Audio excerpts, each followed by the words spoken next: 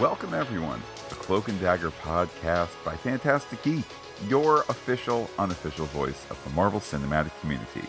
My name is Matt, and joining me is the guy that some people call Papa. It's Pete. Hello, Pete. What's the word for a lack of hope? The Cloak and Dagger podcast by Fantastic Geek for episode 204, Rabbit Hold, is brought to you by the debut LP by Michaela. It's dope.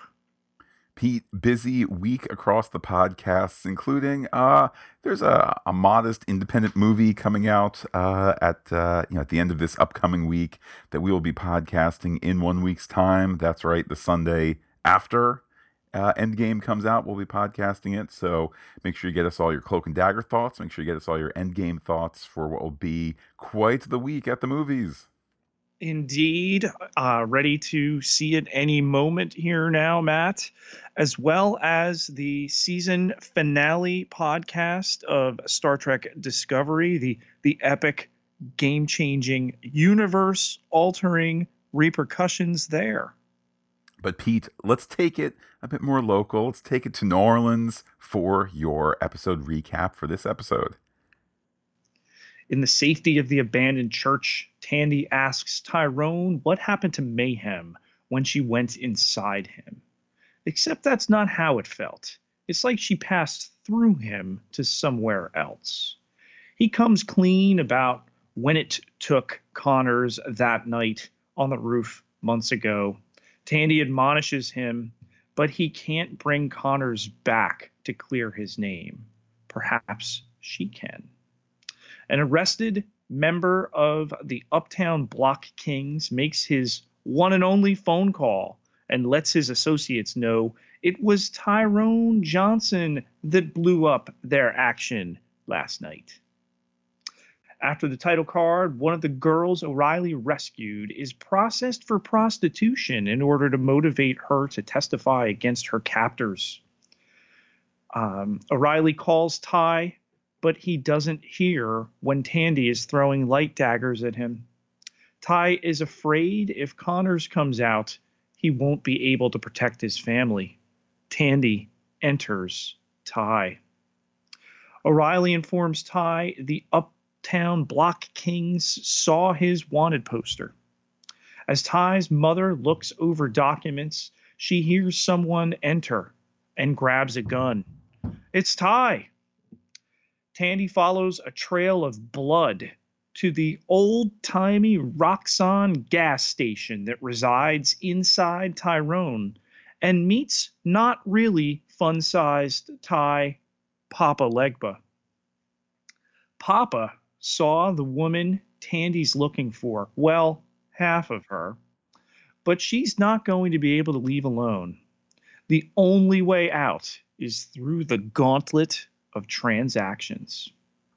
Ty needs to get his mother to safety from the Kings.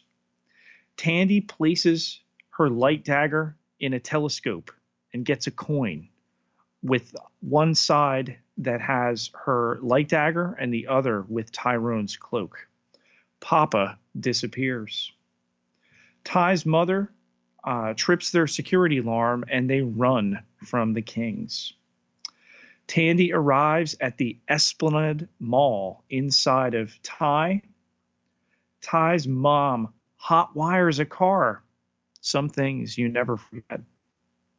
Mayhem finds Tandy inside the mall. Mayhem wonders why Tandy doesn't pull out her light daggers, but she lies that they only come out when she's afraid. She tells her Papa Mystery said she can't leave alone. Mayhem only saw Fuchs. She needs Tandy to get out, but she's looked the place over 6 times and there doesn't seem to be a way out. O'Reilly enters the Johnson home, gun drawn, and sees what Ty's mom was working on. So does a uniformed cop who calls in a bolo. O'Reilly covers up Mrs. Johnson's work. Ty tells his mother about the Kings. They come to a police checkpoint. Get ready to go. Mayhem saw nothing in the mall's mirrors, but Tandy sees 5 different reflections of herself. Not Tandy opens the way. They take an escalator down. Ty and his mother park and run from a cop to a trolley. Another gang member sees them. Ty questions his mother about the papers she was reviewing at the house. She was trying to clear his name. They have to leave the trolley at the next stop to elude the gang member. Mayhem was a regular mall goer as a kid, but this is different. They find evidence of somebody living there for months. Tandy finds you-know-whose badge. Ty hides his mother in a place haunted by 300-year-old vampire nuns. Tandy and Mayhem find a record store with album covers of the missing girls, including the debut LP by Michaela. Ty brings his mother inside the Clemens convent. He tells her the story of human trafficking from France when New Orleans was just starting out. Mayhem and Tandy talk about the more recent human trafficking, which is different. Ty explains the legend that the King of France picked a group of girls known as the Casket Women, each one traveling with their own casket-shaped box. Mayhem believes the girls were targeted because they wouldn't be missed. Ty explains the transatlantic voyage was rough on the women, robbing them of their beauty and forcing them to be hidden in the attic of the convent. Mayhem still doesn't know who's paying for the ambulances or their routes. Tandy finds her name on a divider. Ty's mother asks where he learned this story. His friend, Evita. Thankfully, not that little blonde one. She doesn't like that one because her ID badge went missing after her visit. Something wrong with that girl.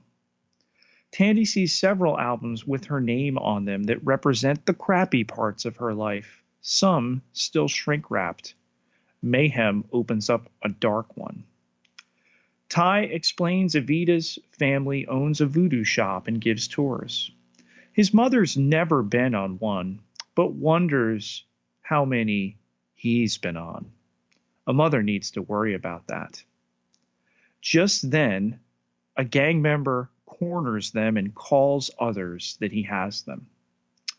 Mayhem plays the record of an acoustic version of Baby Hit Me One More Time. They see a crib where Tandy's parents lay her down and have an argument. Enough of that noise. Tandy unwraps another record. Ty asks the gang member whose life he's saved, Solomon, if he's really going to do this to him. But Solomon has a code. Ty's mom tries to talk him down. Ty takes the gun. Just then, more gang members arrive. Tandy plays a Pink record and sees herself as a little girl listening to headphones as her parents argue in the background. She turns it off. Mayhem stops her from listening to another one. Solomon tells Ty and his mother the gang isn't going to let this go. She wants to distract them. Ty says he can make it right. Solomon slips him his phone. Just one more record, Mayhem. Solomon tells the other gang members that the cops are coming. Ty calls O'Reilly for help. She gets attention at the station house with the bullhorn siren. Tandy sees her mother about to bring her somewhere, but she's lost her keys.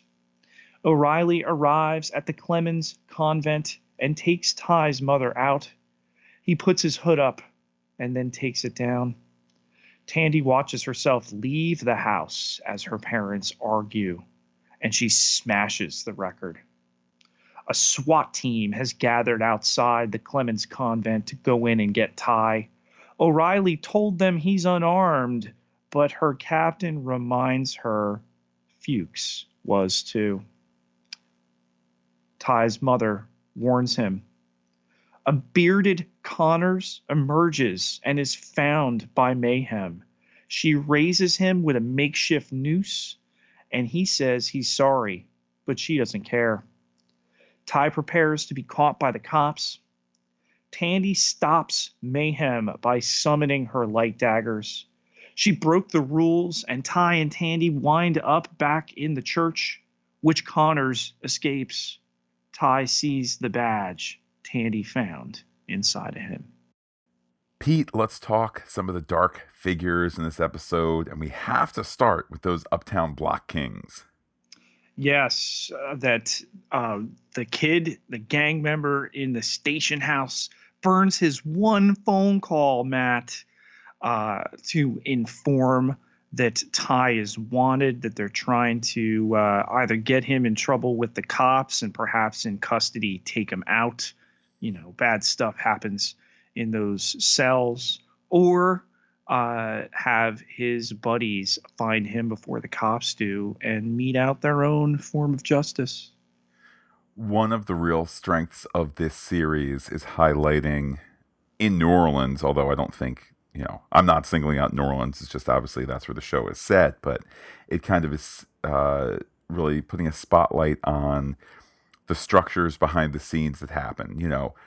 Normally you get your phone call, you call a parent or you call a lawyer or whatever. Instead, there's this whole, there's the whole network of the Kings behind the scenes. We've had crooked cops. We have the evils of Roxxon in the first season and things of that sort.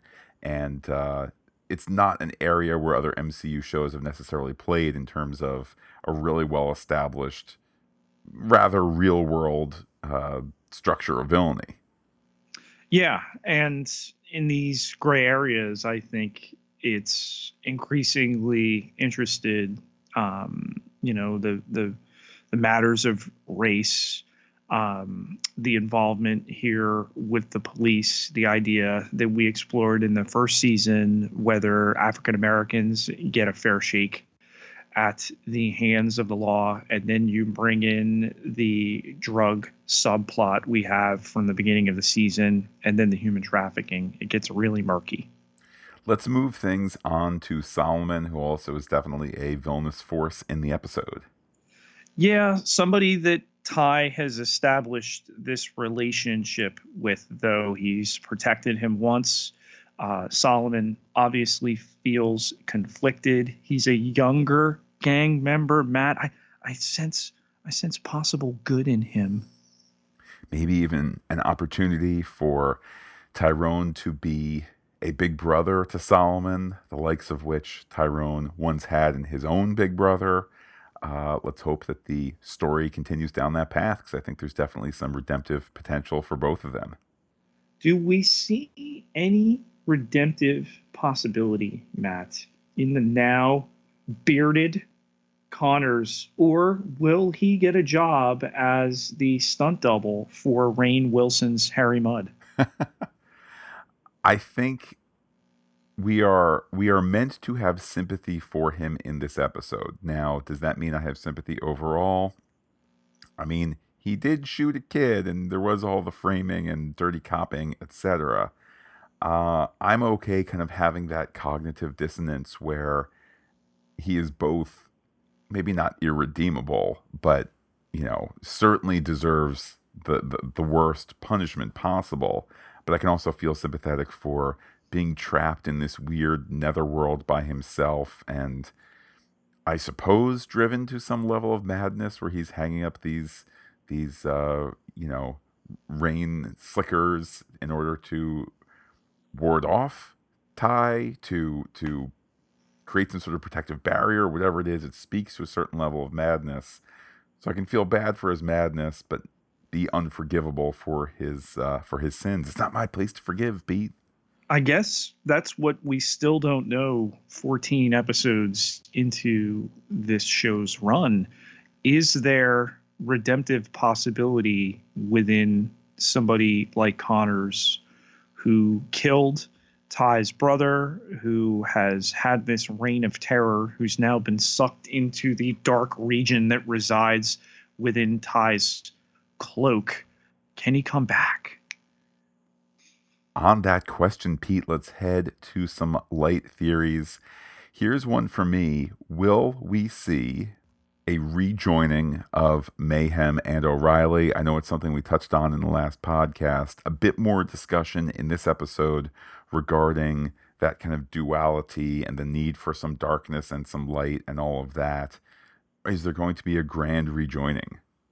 I don't see rejoining so much as I see Mayhem like dissipating, going away, that they kind of hit you over the head. And granted, what goes on with inside Ty's cloak is couched in very heavy metaphor.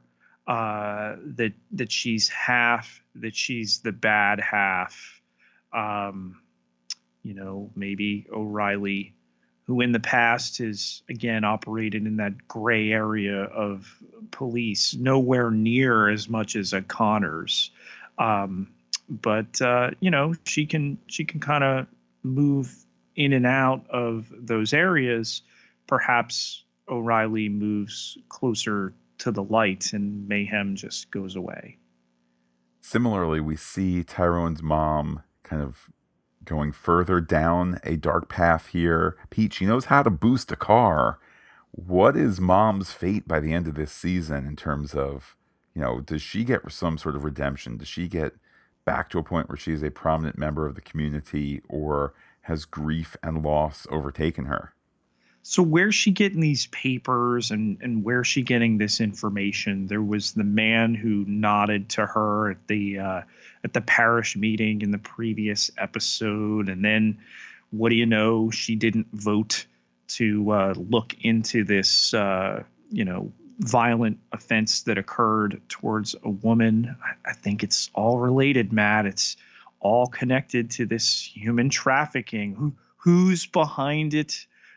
Mayhem wonders. The ambulances, their routes. I think we know where this is pointed.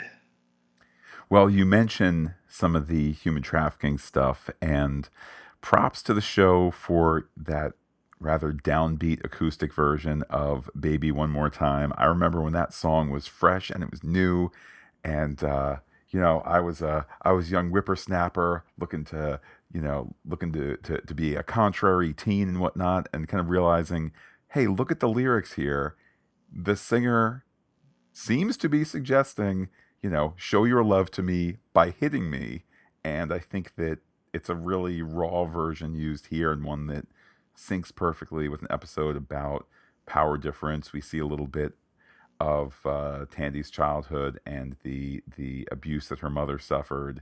We don't exactly see the abuse, but we see, we get enough of it to know what's going on, and just a really immersive use of the song. Yeah, and as a way for Tandy to kind of come to grips some of the issues she's known. Some of the records have been played. Some still kind of need to be looked into. It's an effective metaphor for psychoanalysis, and that situation created who Tandy is. That we see her leave the home when her parents are arguing, not suggesting that she was a runaway. She wasn't, but she came and went as she pleased. And perhaps under different circumstances, Matt, because the girls who have been targeted in this traffic ring are victims of abuse, or people that Mayhem points out would not have been missed. That's why there's such an uptick in them, that Tandy might have wound up in that human trafficking ring. What theories are you cooking up over there?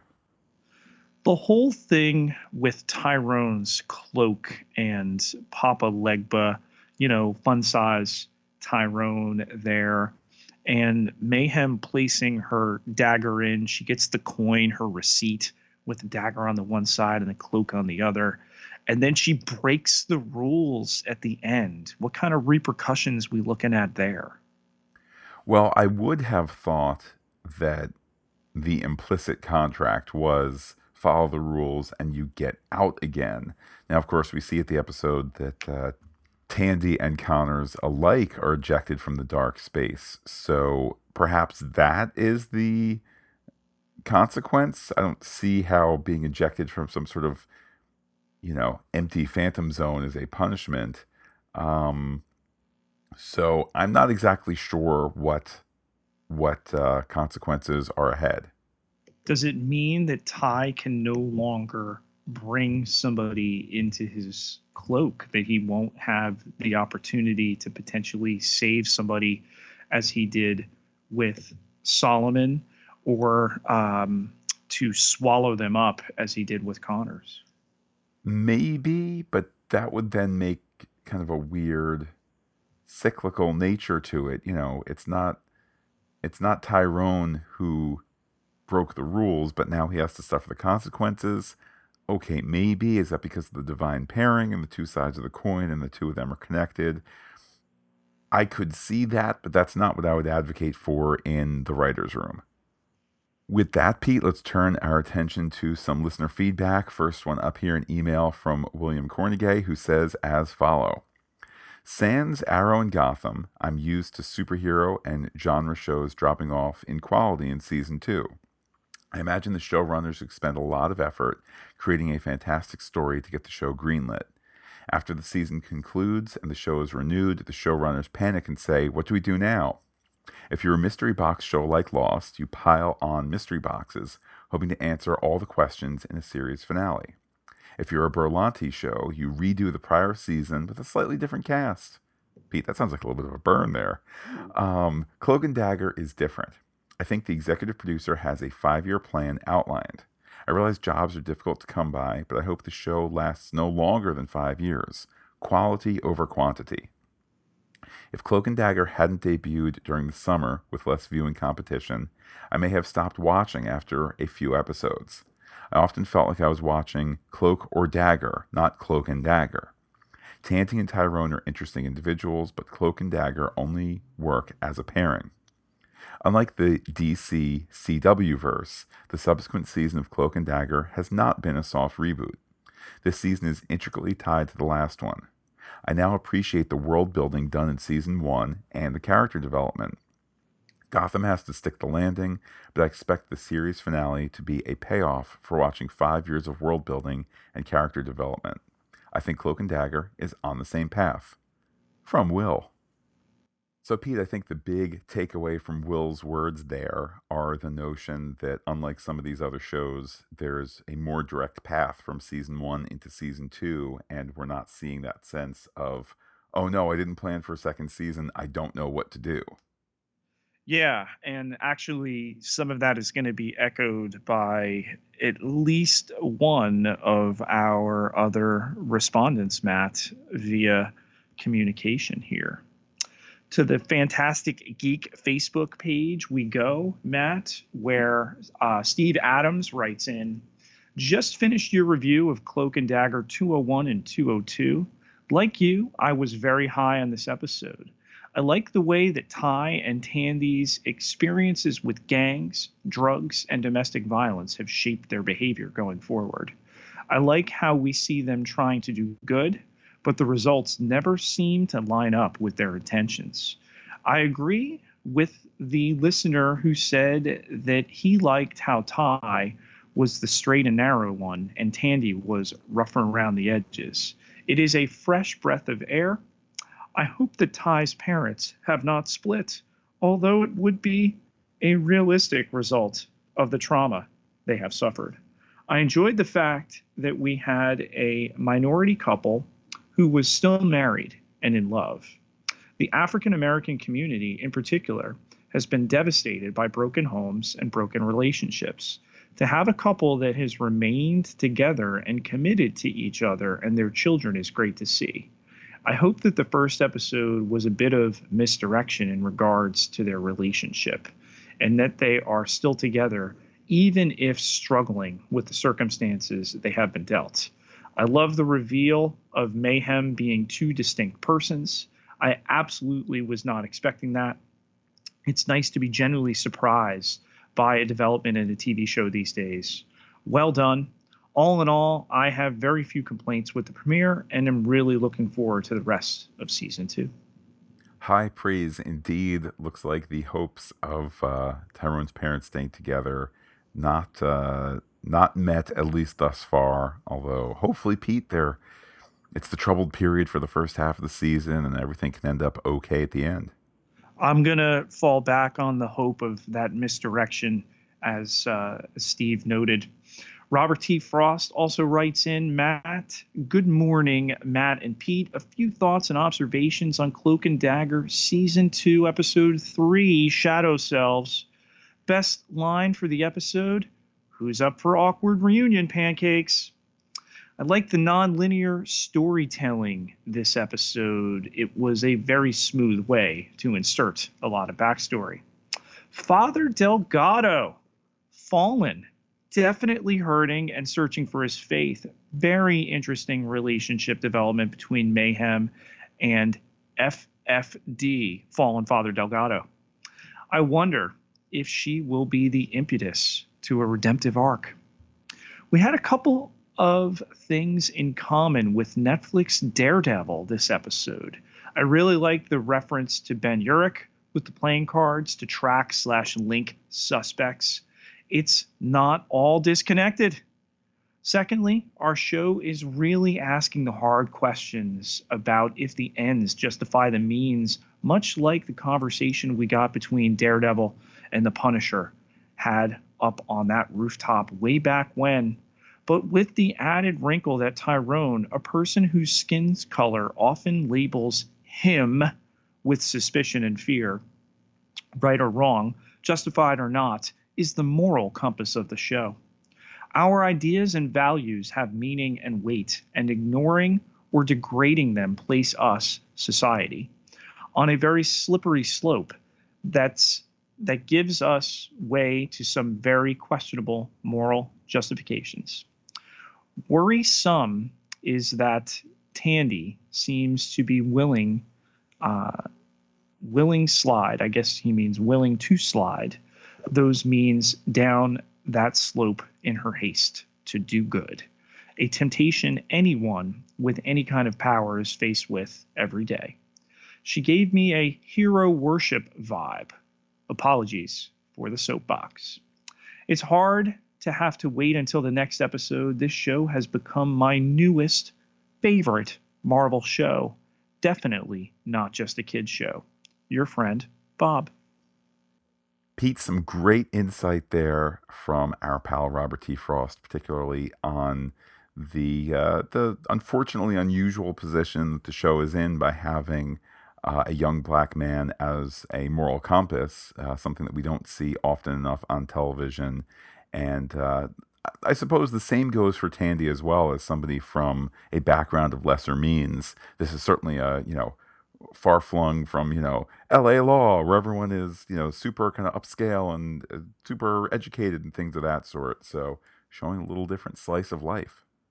Bob had actually gotten his feedback in just after we had recorded the episode 203 podcast.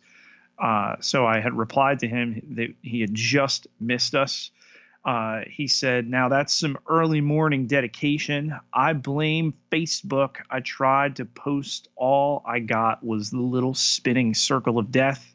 He continues, he just learned something from Cloak and Dagger comic that Father Delgado may have foreshadowed for us, Easter egged for us, if you will, apropos given this time of year.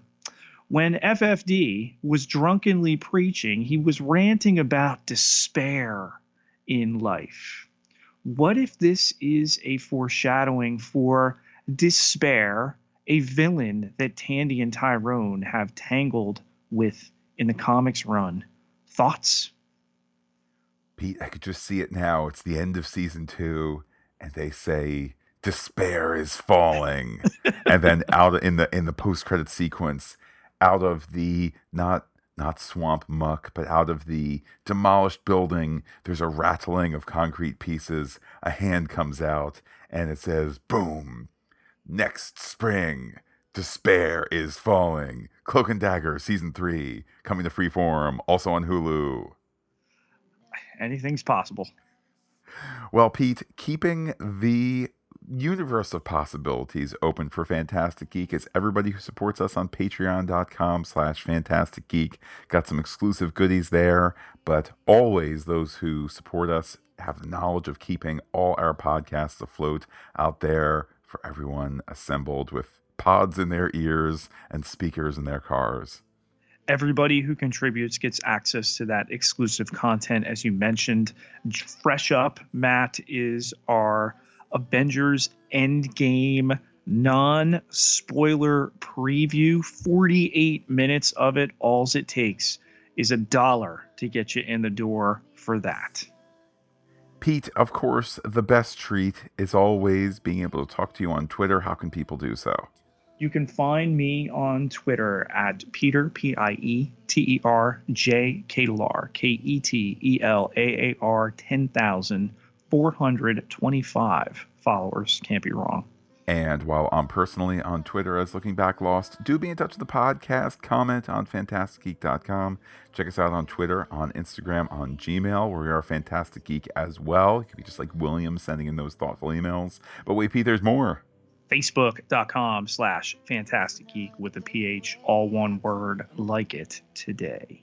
Well, Pete, as mentioned before on the Pop Culture Podcast, in the next week, we have some Star Trek Discovery Season 2 to look back on. We have some Cloak and Dagger to talk about. Oh, yeah, and the biggest movie of 2019, Avengers Endgame, we're going to be talking about on Sunday, so feel free to share your thoughts, whether you're going to Thursday night, Friday night, Saturday night, even if you're getting that Sunday morning viewing in, make sure you share your thoughts with us. And I mean, heck, Pete, we might even turn that into 2 episodes depending on the amount of feedback that comes back. We shall see. But certainly a great time to be exploring all this geeky goodness. So I'm going to say adios to all our listeners and give you the final word. Enough of that noise. Hit me, baby, one more time. I must confess that my loneliness is killing me now. Don't you know I still believe that you will be here? So give me a sign.